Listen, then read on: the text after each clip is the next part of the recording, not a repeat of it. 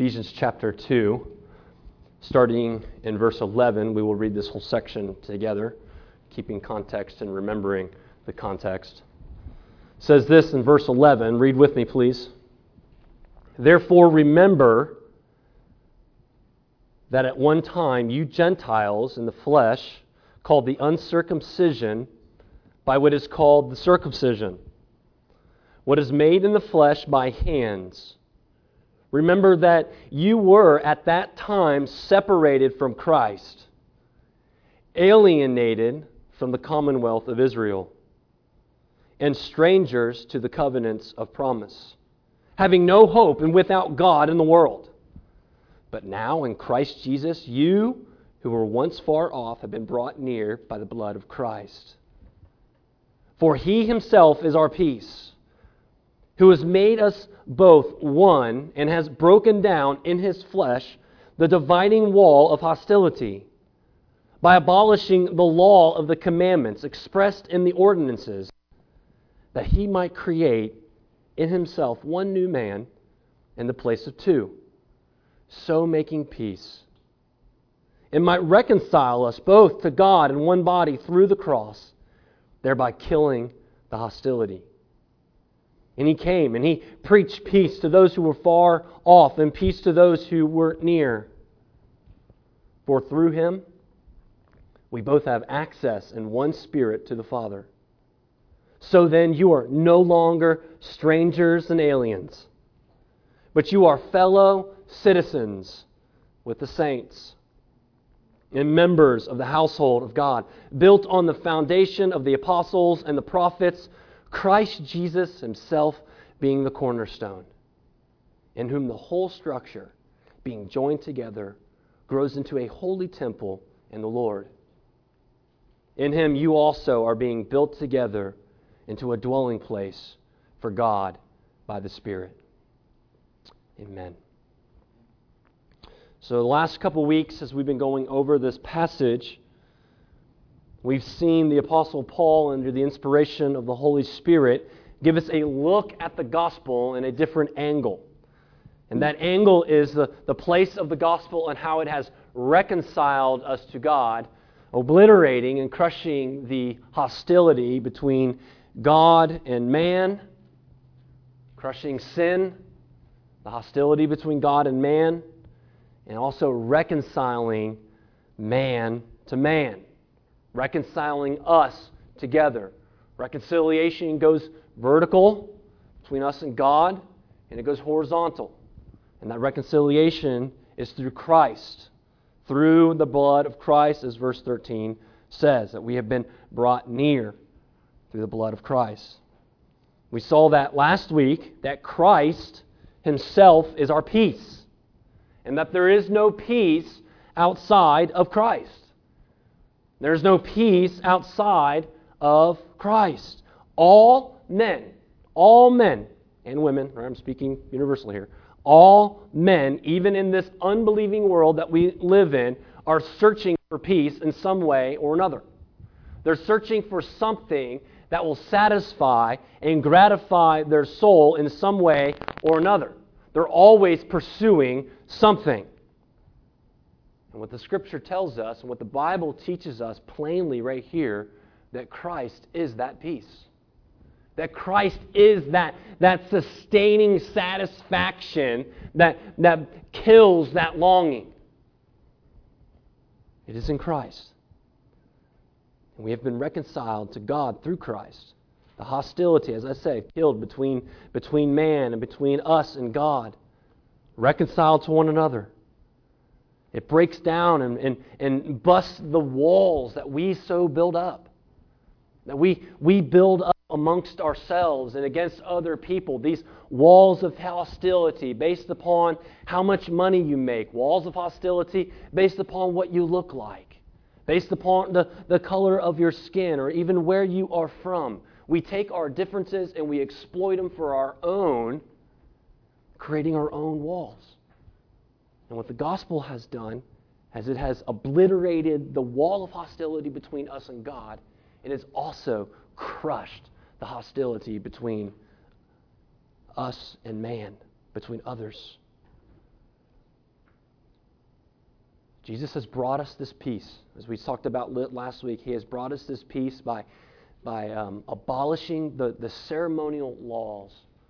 The ceremonial laws, the rites, the rituals, the sacrificial system, because salvation through Christ, through His blood, through His work on the cross, has finished those things, has abolished those things. By grace we have been saved through faith, and it is not of your own doing, it is a gift of God. Gospel-centered reconciliation, as we talked about, gospel-centered reconciliation changes everything. Hebrews 10, if you went back and read Hebrews 10, 19 through 25, you see what it changes. It talks about the finished work of Christ on the cross, and then he applies that text to the church, to us, as that it is what compels us to hold fast to our confession. It's what stirs one another to love and to good works. It also is what compels us to show up on Sunday mornings together, to gather, because of the work of Christ, the finished work of Christ on the cross. That's what we've been covering the last couple of weeks. The gospel has many outcomes and many implications for our lives. And of course, we'll talk on this every Sunday, how the gospel applies and how the gospel is being applied upon our hearts through God's word. And there's so many outcomes on what the gospel does in every one of our hearts, in the hearts of men and women. But it also does a great work in our together. And what it does for us as a group, as a corporate body. The gospel is what creates the church. The gospel is what created us, which has brought us into being, which has us gather here on Sunday mornings. The gospel creates the church. The gospel makes a people where there is no people. The gospel unites us together, those who are otherwise different culturally, racially, socioeconomically, age-wise, gender, nationally, whatever it is. The gospel unites us. Why else would we gather? But because of the gospel and because of the power of the gospel. If there's anything else, if there's anything else that would unite us, or if there's anything else that would have us gathered here this morning, then what's the point? I'm going to use some strong language here, and that is the point. What's the point? It's a colossal waste of time. And in fact, in 1 Corinthians 15, Paul said that if Christ had not been raised, then our preaching is in vain, and your faith is in vain. He goes on to say that if in Christ we have hope only in this life, meaning if we only have hope in Christ in this life, as Nietzsche called the opiate for the masses. I think that was Nietzsche. Was that right, Bill? Was it Nietzsche or was it Marx? Okay. The opiate for the masses, if that's just what it is, just a hope temporary for this life, then we people have the most to be pitied for. Because we are colossally wasting our time. Where otherwise we can go out and do other things. The world offers far better forms of hope than what a non-gospel church offers. You hear that? That the world offers you a whole lot more hope than what a non-gospel church offers. You will be much more satisfied in a speedboat on the lake today, this morning, than being here if there is no gospel and if it's not true. What a waste. But in fact, if it is right, if it is true, if the gospel is correct, and if Christ is raised from the dead, then reconciliation with God is real. Peace with Christ is real. And the effect of those things has many implications for us together today. And how we come together today. And how we do church. And how sovereign grace is shaped and formed. So as our identities are changed through this reality, I want to share with you this morning how this passage shows us that our identity, yes, has changed us as individuals, but it also changes our corporate identity. It changes on why we are gathering. And these are the three metaphors that I mentioned in the questions. These are the three main metaphors that this passage used to describe the outcome of the gospel in a corporate body called the church. We've been discussing metaphors in our book study on church membership. In fact, there's a whole chapter on metaphors, what the Bible uses to describe the church. Different words, different language. And that's what we see today. We see these metaphors being brought to us today. So if you don't know what a metaphor is, let me explain to you, because I look it up again and make sure I get it all correct. But a metaphor is like when we say, like last Monday, right, when we had that storm roll through and it just rained all day long. We would say to someone, it is raining like cats and lions in here, or today. Do y'all say cats and lions, or do you say something else? Dogs, okay. Cats and dogs. It is raining like cats and dogs here, right? And so that's a metaphor, right? It's clearly not raining cats and dogs, right? That would be weird. That would just be like, what's going on? Am I tripping? What's happening, right? But we understand what it means. It means that it's really coming down out there. It is really raining. So the cats and dogs, they are metaphors to describe the intensity of the rain. There was another example that came to my mind, and it kept on coming to my mind over and over again because now it's hot. And we would say it's hot as, don't say it, Hades outside, right? It's hot as, it's hot, right? And so that's a metaphor, right? It's a metaphor to describe the intensity of the heat coming outside. That was not in my notes, and I should have said that because I did not want to use it, but it came out anyways. I'm sorry. So the Bible is filled with metaphors. The Bible is filled with metaphors, and that's what we have in our text this morning. The metaphors that we see here in this text that's going to help us understand the church and the unity that we now have in Christ because of that amazing reconciliation between us and God and us to each other. It's incredible. And these three metaphors are is that we are called citizens. We are called citizens. We are called members of the household. You can just put members for short. Just put members, right? And then another one is it says we're being built together. But the metaphor I'm going to use, because I think it's being implicit there, is stones. We are stones. Citizens, metaphors, and stones. And there's big reasons why these metaphors are being used. They come in front of these this verb language that we've heard before in the describing of these metaphors. Back in verses 5 and 6 of chapter 2, he said, even when we were dead in our trespasses, made alive together with Christ, by grace you have been saved, and raised us up with him and seated us with him in the heavenly places. Those three words, that made, together, raised, all had that same prefix, and you guys are going to remember this, all had that same prefix of synced. Remember that? Has the same prefix of synced. And that same prefix happens again in helping to describe the action of these metaphors of citizens, members, and stones. That same prefix. So when it says fellow citizens, joined together as members and being built together as stones, has that same prefix, that idea of being synced together. So not only have we been synced together with Christ, but we have also have been synced together as Christians. That is the overarching foundation of this work right here. What happens is that this is the outcome of the work of the gospel. That reconciliation, that syncing us with Christ, is also syncing us together. And that's why we have these three metaphors of being made citizens and members of the household of God and stones. So let's look at our first one there in verse 19. In verse 19 says that we are made citizens of the kingdom of God, fellow citizens. Verse 19, so then you are no longer strangers and aliens, but you are fellow citizens with the saints.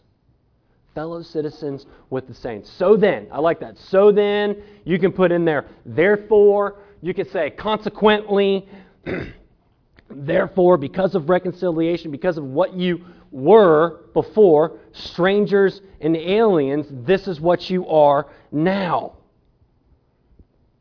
Strangers and aliens. This is who we once were. Not terms that are necessarily terms of endearment. Stranger danger. Aliens beware. Area 51. We don't like them. Aliens are the bad guys in the movies, most of the time, unless you watch GT. And this is alluding back to verse 12, where that's what we're called. Remember that this is what you once were, separated from Christ, alienated from the commonwealth of Israel, and strangers to the covenant. You didn't even know. You were ignorant of the fact. Unknowing. Aliens. Different. Refugee. An exile. This is who you once were, but not anymore. Therefore, since this is what you once were, because of the work of Christ, you are now something different. You are what? You are a citizen. You are a citizen. So if we are by grace in Christ and saved, we are no longer strangers and aliens, but we have been brought in as fellow citizens to the kingdom of God. Fellow citizens with the saints. Brought in to the family. No longer refugees, but given citizenship to the greatest kingdoms of all. The greatest kingdom of all. The kingdom that lasts for eternity. The kingdom of God. The kingdom of God. My mom immigrated to the United States sometime in the 60s with my grandparents from the Netherlands. My grandfather, after World War II, wanted to start a new life in the United States, and he saved up everything, sold everything he could, and they moved to the United States. They ended up living in California for a time, and they wanted to start a new life. My mom was born in Holland, but she grew up here in the States. She got married, she had a family, and that whole time she was a legal alien. That was her status according to the U.S. government. She was a legal alien. And it wasn't until a few years ago that she decided she wanted to pursue citizenship. She had no other really reason to, right? She was a legal alien. She could live here for the rest of her life. No problems, not a big deal. But she wanted to become a citizen of the United States. And so she pursued that. I remember the day when she completed her classes and she passed the citizenship test, which, by the way, that's something we should all have to do. Never mind. That's something we all should have to do. But I remember when she passed those tests. I remember when she was sworn in. I actually texted her and I asked her the date if she can remember it, and she said February 19th, 2010. She was sworn in as a U.S. citizen. I remember her calling me and telling me how proud she was. How proud she was to stand up with other people from all around the world and take the oath of citizenship, to become a U.S. citizen. She lived here for so long. So why would she be proud? I mean, she still has a driver's license. She's still going to be able to go to Walmart and buy food. And what changed? Why such the big deal? Because it was the formal declaration that she was no longer just an alien, but that she was a citizen. That she was a citizen. And now she was a citizen with all the rights and the responsibilities that go with it. When she goes and votes, she takes pride in being able to go and vote. So many years she couldn't, and now she can. And in the same way, we are brought in. We are brought into the citizenship of the kingdom of God, to the kingdom of heaven. No longer just aliens and strangers walking around, legal or illegal. We're no longer just people who are just apart, but we are now people who are brought in, that belong. God truly rules over everything. He is sovereign over everything. But the kingdom of God refers to the particular special rule that God has over His people and over His work and over His church. And in this reality of being a part of the kingdom of God, we too get to enjoy the privileges and responsibilities of being a part of the kingdom of God as citizens. Drawn in as citizens with the other saints gathered together. There's that word again, by the way, saints. We saw that all the way back in chapter 1, I think verse 3 maybe. We're brought in as saints, with the saints, together. No longer second-class citizens, but holy, set apart, saved, redeemed by the blood of Christ. I love this language This new community language that is so important for us to embrace our citizenship in heaven and with God, the kingdom of God. The important thing to remember from here is this. The important thing to remember is that you now belong. That you now belong. You've been brought near. We belong to the kingdom of God. To a kingdom that has no end. Right? Our citizenship, as good as that illustration that I had with my mom, and as personal as that was, it's still lacking so much. It's still lacking so much. As good and as cherished, I think we should enjoy our citizenship here in the good old US of A. But it's so temporary. It's so temporary. It's not that great. Look how much it's abused and squandered and almost meaningless to so many. But to the kingdom of God, we are a citizen that is never ending. And we are citizens of a kingdom that one day we may have to choose between the two. We may have to choose between the two. Because here's the reality. Here's that feeling that we have that even though we're no longer strangers and aliens with God, we are definitely becoming more and more strangers and aliens to this world. The more you look like Christ, the more alien-like and stranger you are going to be to this world. And you'll be asked. There will be much to be required. We need to realize this. We need to realize this. Brothers and sisters, this is not our home. This is not our home. You are citizens of a greater kingdom. A kingdom that man cannot destroy.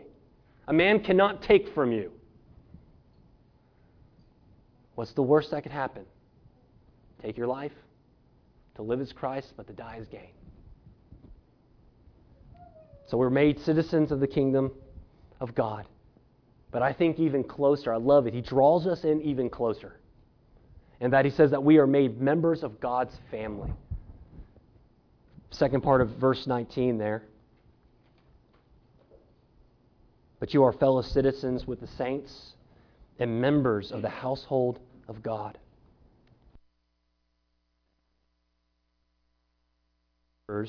And members of the household of God. This is our second metaphor. Made members of the household of God. We are brought into His household. This metaphor of being brought into God's household is just stunning.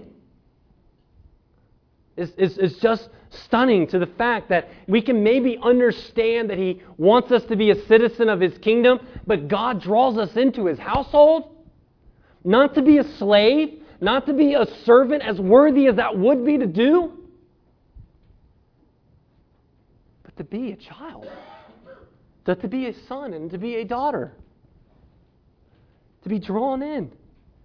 This is just absolutely stunning, particularly when we put it back into context of the verse, right? In the scripture here.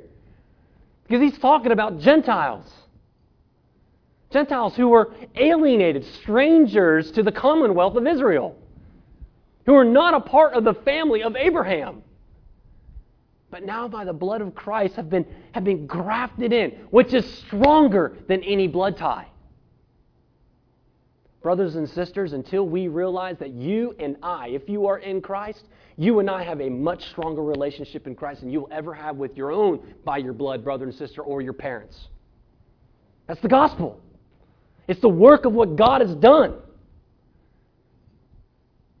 It's a hard saying. It's hard to hear that, but that's how unifying the church is. That's how beautiful this picture of being drawn into the household of God, that the adoption of God is much stronger than any blood relation that we have.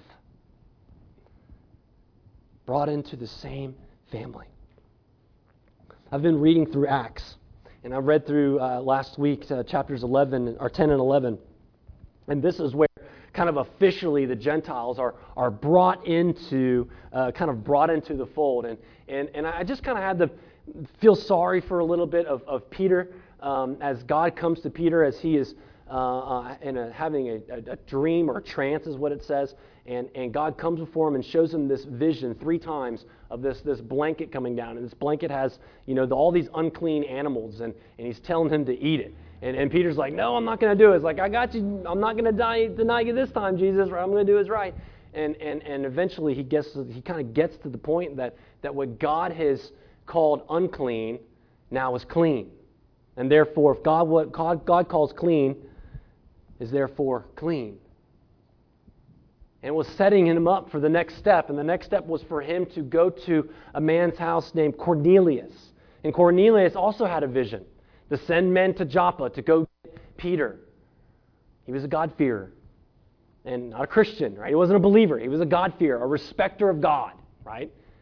And he went there and he brought Peter in. And Peter's like, you're Gentile. What do you want from me? And he's like, tells him, what does it mean to be saved? How do I get saved? Heard that question before, and so Peter preaches the gospel to him. Preaches the gospel to this Gentile. And even in the middle of his sermon, there's Cornelius and there's his family. The Holy Spirit comes upon that group and his family and Cornelius and redeems them, saves them, reconciles them, regenerates them miraculously. And there's Peter trying to finish his sermon, and all of a sudden God does this incredible work of saving Gentiles. And I love the response that Peter had to the guys that he brought with him, some Jewish guys with him, Jewish Christians. And Peter's response in verse 47 in chapter 10 says, can anyone hold water from baptizing these people who have received the Holy Spirit just as we have? Basically, I was like, I really don't know what happened here, but let's baptize them. Let's baptize them. They've been brought in. They've been grafted in. And then in chapter 11, some Jews come to Peter and they shake their finger in his face and say, why are you eating with Gentiles? Why are you eating with them? You're not of them. You're a follower of Jesus, the great Jewish king, right? The Jesus. And he just says, well, this is what happened. This is what happens. And here's their response to that testimony. I love this. At the end of that chapter, he says, when they heard these things, they fell silent. And they glorified God, saying, then to the Gentiles also God has granted repentance that leads to life, bringing them into the family. You see, this metaphor of being drawn into the family of God, the household of God, really helps us understand our relationship with God as our Father.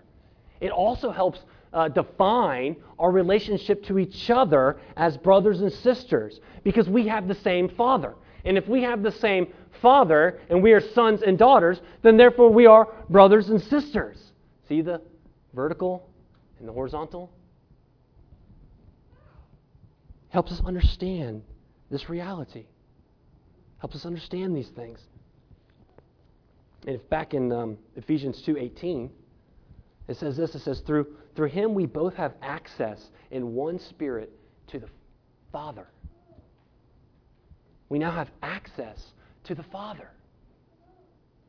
And that language is very particular in being said that it's the Father. Not, overarching ruler, king, who only hates you, right? Not just even God, but Father. Intimate. Relational. Can be known. Access to the Father. A Father who loves us. A Father who receives us. A Father that will listen to you. A Father that will let you sit on His lap. A Father that will play ball with you. Access to the Father. Further back, even in Ephesians chapter 1, verse 5, it says, in love, that was actually verse 4, but in love, He predestined us for adoption as sons through Jesus Christ. According to His will, we are adopted as brothers and sisters. This is why we call each other brothers and sisters affectionately, because we are brothers and sisters adopted into the family of God. And as being a part of the family of God, we have responsibilities. And Ephesians 5:1 tells us of those responsibilities moving forward. It says, therefore be imitators of God as beloved children. Think about that. Be imitators of God as beloved children. We imitate our God and we obey His commands lovingly because we know that we are His children. And as His children, we are loved and we are cared for. In 1 Timothy 5, 1 through 2, or 1 and 2, it shows us in that verse how we should treat one another as family. That we have responsibilities of being a part of the family, to be belonging to a family and to be loved, to not alienate others, to not make people feel like strangers, because that is not what God has done for us. But also to be active participants in the family. Our children are growing up, and as they get older, we're learning as parents and trying to figure out how to give them more responsibility. And I mean responsibility in having chores to do around the home. And it's amazing to see what they're able to do, from unloading the dishwasher to feeding the dog, taking out the dog, getting the mail, which they fight over. They love doing that. Cleaning their room, taking care. Well, they hate cleaning the room. Taking care of their little sister. They love that. Sometimes Lydia doesn't like that, but taking care of their little sister. Even folding laundry is starting to happen, which is a miracle, by the way. That's like a dream that just came true. And in this, what we're doing in these things, we're trying to cultivate them this loving desire to serve one another and serve the family. That they are active participants in this family. They're active participants, and when they do these things, they are showing love and desire and wanting to serve one another. Galatians 6, verse 10 says, So then we have an opportunity. So as we have opportunity, let us do good to everyone, especially those who are of the household of faith. As you have opportunity, let us do good to everyone. Listen to this, especially to those who are those of the household of faith. We have a responsibility to each other. We have a responsibility to each other and how we love one another, how we serve one another, how we, as we've been learning in the church membership book, how we submit to one another. How we submit to one another. One of my commentaries that I read on this point made a warning, and it says, be careful not to treat the church as a hotel. Just a place that you attend occasionally or go to occasionally and give a tip when you're pleased or you're served well. It's a good warning. We're family. Brothers and sisters, one Father. And every one of us have an important role to play, a part of this household to the everyday life and mission of Sovereign Grace here in Statesboro and around the world. So that's point 2, that we are made a part of the household of God. Point 3, right here, next metaphor, metaphor number 3, is that we are made stones in God's temple. We are made stones in God's temple. So this is our third and final metaphor.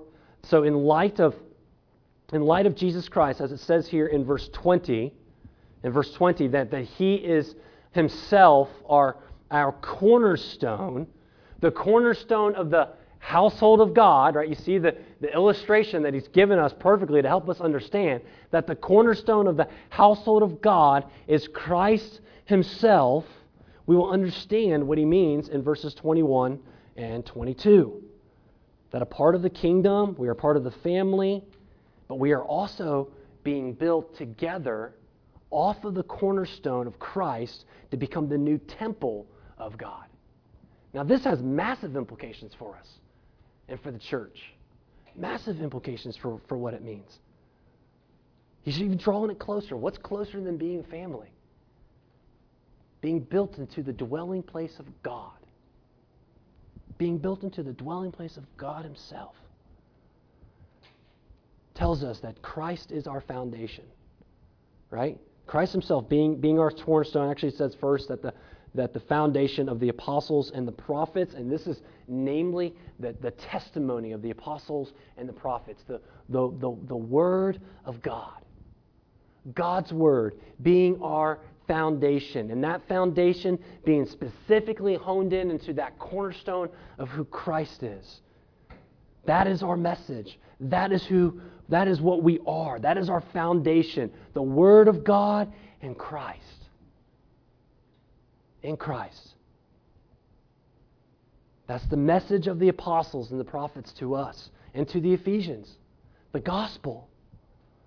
This is where the church will stand or it will fall. And guess what? It has been standing and it has been falling since the first century. When you deny the Scripture, when you turn away from the importance of Scripture, when you turn away from Christ and who Christ is as revealed in the Scripture, they fall. They falter. They become meaningless. That non-gospel church, as we talked about in the beginning. Fruitless. And yet the early church realized, and as we realize, I believe we realize in Acts 2:42, they says that they devoted themselves to the teaching of the apostles. Therefore, we devote ourselves to the teaching, to the Scripture alone as our foundation. And then Christ is that cornerstone of the foundation. I love that. That off of Christ is where every other block then is laid. When you put the cornerstone down, every other block then is determined by where that placement is. That our place as building blocks, as living stones, as 1 Peter would call us, or 1 Peter chapter 2 would call us living stones, our place in the body of Christ, the household of Christ, is determined by Him, our cornerstone. Our cornerstone. And we're being carefully shaped and we're being carefully put into place by the Spirit of God. Joined together, synced. Like building blocks. Synced together, built together as stones to this new temple. This dwelling place of God. Right? 1 Corinthians 6 tells us how individually we are the temple of the Holy Spirit, but we have here absolutely the largeness of this is that not only are we individual dwelling places of the Holy Spirit, temples of the Holy Spirit, we are corporately together. Corporately together. Dwelled together by the Holy Spirit. The temple of God. The temple of God. You see, the presence of God is not limited to a place. It's not limited to a building. It's not limited to a certain ethnicity. But God's presence is spread worldwide to all peoples. Wherever people believe in Jesus Christ, God's temple is being built. And this also, I think, points a little bit toward the future, that we can understand this, we can kind of feel this just a little bit, particularly in our unity, in our fellowship, we can see this, but there's still some wrong things about it, right? It's like an already but not yet. We're going to see the reality of this perfect. That temple that's being built will be built, finished, and will be done in the consummation of all things. This ultimate reality being built together will be finally realized by man. It's a big thing for us to understand. Every person counts. Every building block counts. Each person, a part of this building, is important, necessary, needed. This is the meaning of being in membership together, being building blocks, specifically part of the body. There's this game called Jenga, and Abby made a large version of Jenga. It was really fun. It can hurt you if you're not careful. But it's these building blocks, and they're stacked up in certain ways. And the game is you pull the block off, and hopefully it won't fall. And you keep going in turns until eventually it falls, and whoever makes it falls loses. All right? And it's like Jenga. If one of those blocks, is removed and is taken away, the whole structure is hurt. When you deny the reality of what God is doing in you individually, but also corporately, you are not only hurting yourself, but you are hurting the body of Christ. So we need to raise the bar. I think all three of these helps us understand that we need to raise the bar on our concept of the local church. And we've been doing that reading church membership together. We need to raise the bar on our concept of the local church. It's pretty obvious what we see here is that Jesus is making a people. Jesus is building his church. People from all over the world, every tribe, every nation, every tongue. And among those people, that every tribe, nation, and tongue, we're part of that. We're among those people. Jesus is building us. Jesus is building us. So it helps us understand, again, things that we say a lot, that we're not a building. Jesus isn't building a building. He's not building a building, right? He's building a people. Cultural Christianity believes in the necessity of a building. They believe in the necessity of a steeple, and the necessity of the pews, the necessity of stained glass and big pulpits and more. Like, that's real church. That's what you need. That's real church. That it's just a place, that it's just an event. But that's not the gospel here, is it? That's not the church.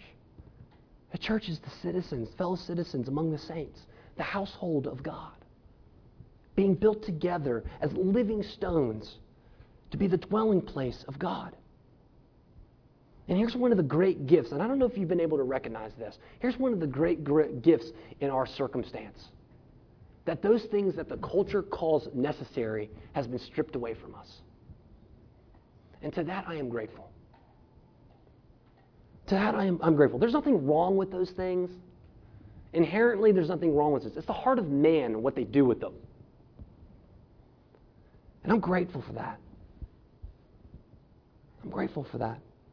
It also shows us that individual believers are not to separate from the church. Isolated Christians do not exist in the Bible. Isolated Christians separate from the church do not exist. That's like saying that I want to be a stone, I want to be a living stone, but not be a part of the building. You know what a living stone is that's not a part of the building? It's in the junk pile. It's going to be hauled off to the dump. You ever been on a construction site and seen that? It's broken, and it's unnecessary. It's unusable. But the living stones that are part of the building. It's also saying that I want to be a son and daughter, but I don't want to be a part of the family. What does that mean? What does that mean? If you rejecting what it means to be a part of the family, doesn't make you a son and daughter. Or being like a refugee from his native country, out of place, not belonging. We cannot treat the church as being something that's unnecessary or something that we can just be indifferent to. Once again, you'll hurt yourself and you'll hurt the church.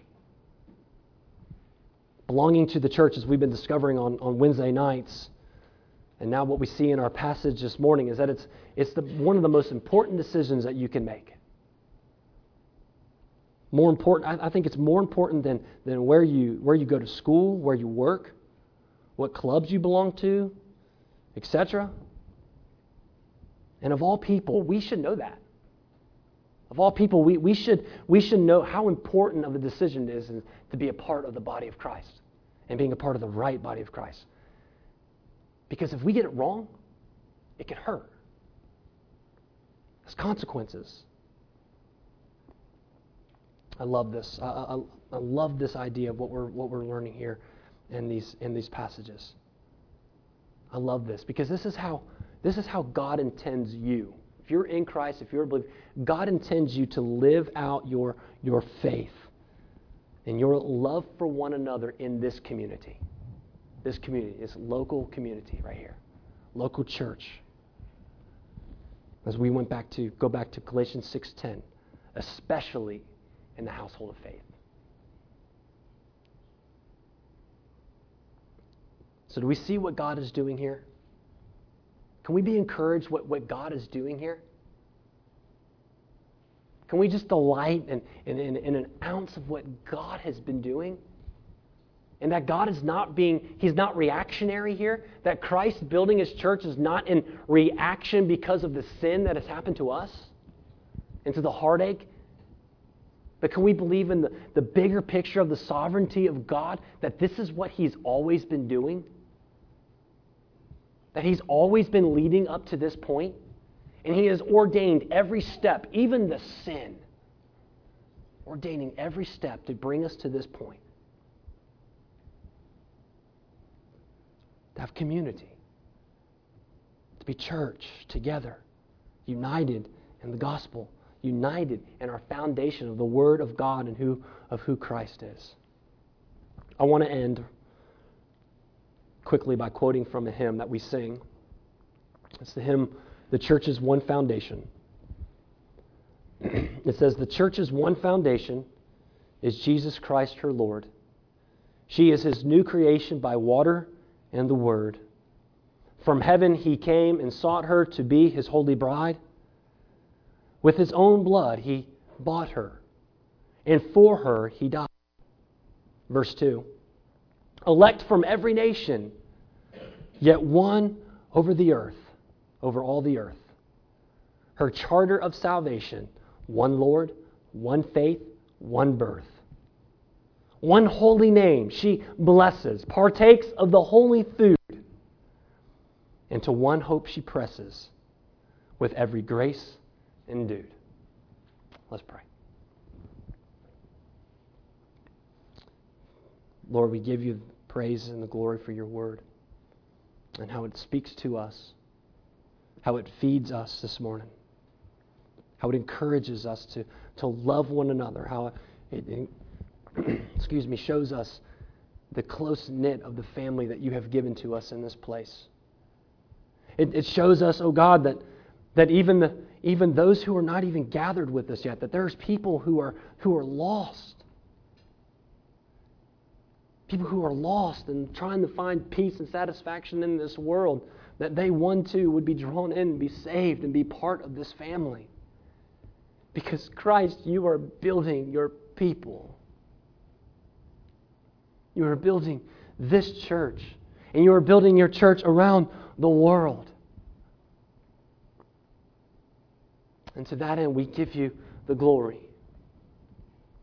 I pray this morning, oh God, that if there's one or two or whoever that is not a part of the church, they are not a Christian, they are not a follower of Christ, but yet this morning your Spirit has been tugging them, drawing them to be a fellow citizen, be a part of that family of God. I pray that they would respond in repentance and faith and believe. And so, God, we trust that only you do the work that you can do. And it's for your glory and for our joy. In Jesus' name, amen.